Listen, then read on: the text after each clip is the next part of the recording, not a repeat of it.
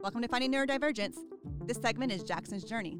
From start to finish-ish, you'll ride along with me as I discover, find out, figure out, handle, emotionally cry with Jaxon's new diagnosis of selective mutism.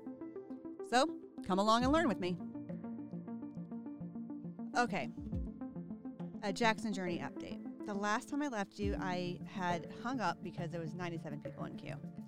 So I did call them on Friday. And a tip that I have learned is that if you call them first thing in the morning, there's less people on hold because most people drop their kids off and then do stuff or do it during their break, lunch break. And so the later in the day, the more people are on hold.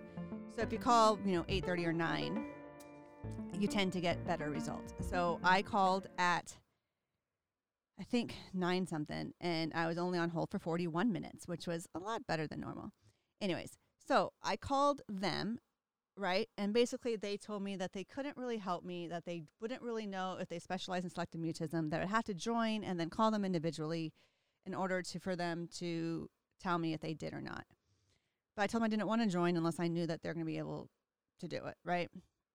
And then as I proceeded to tell them the story, they basically told me that I should call the actual LA mental health community or center or whatever. And so they gave me that number. Well, first they gave me, actually, I take that back. First they gave me the mental health number for their company or like for their insurance people and said maybe they could give me information. So I called them.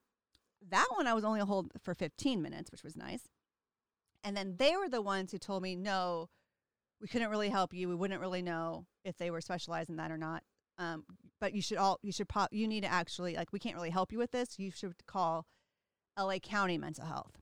And so I was like, okay. So then they gave me that number and I called them. That one I was only hold on for 30 minutes. And then when I talked to them, they were like, okay, well, you need to go through a clinic. And I was like, okay, well, I'm already part of a clinic. And so when they researched me or whatever, they found out that, yeah, I'm already part of a clinic and that's who would be able to help me. So basically it circled around to where I started, which was the VIP clinic that we're at, with a psychologist that doesn't feel confident treating selective mutism. So now I do have a case manager with that clinic that I had talked to previously, and she had given me some advice about going back to the regional center and talking to them a little bit more. So when I called the regional center told me that I had to get a denial letter in order for them to really pay for it, but there's this thing called self-determination. So that's where I'm at.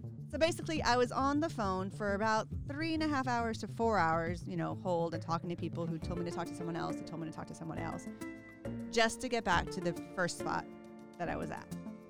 So I got nothing done except to be able to say, I've tried. I am determined to get this paid for because I need to know how to do this so that I can help other people who need to know how to do this. Because that's ridiculous. What if I had a job? I wouldn't have 4 hours to be on the phone. How would you do that if you're a dual income family? Then you would be waiting until 5, which majority of them close at 5 or 6. So how do you do that? It's kind of ridiculous. So I'm determined to figure out how to get this paid for so that I can tell people how to get their shit paid for. Okay, that's where I'm at. I don't think I'm calling anyone today because I don't want to be on hold.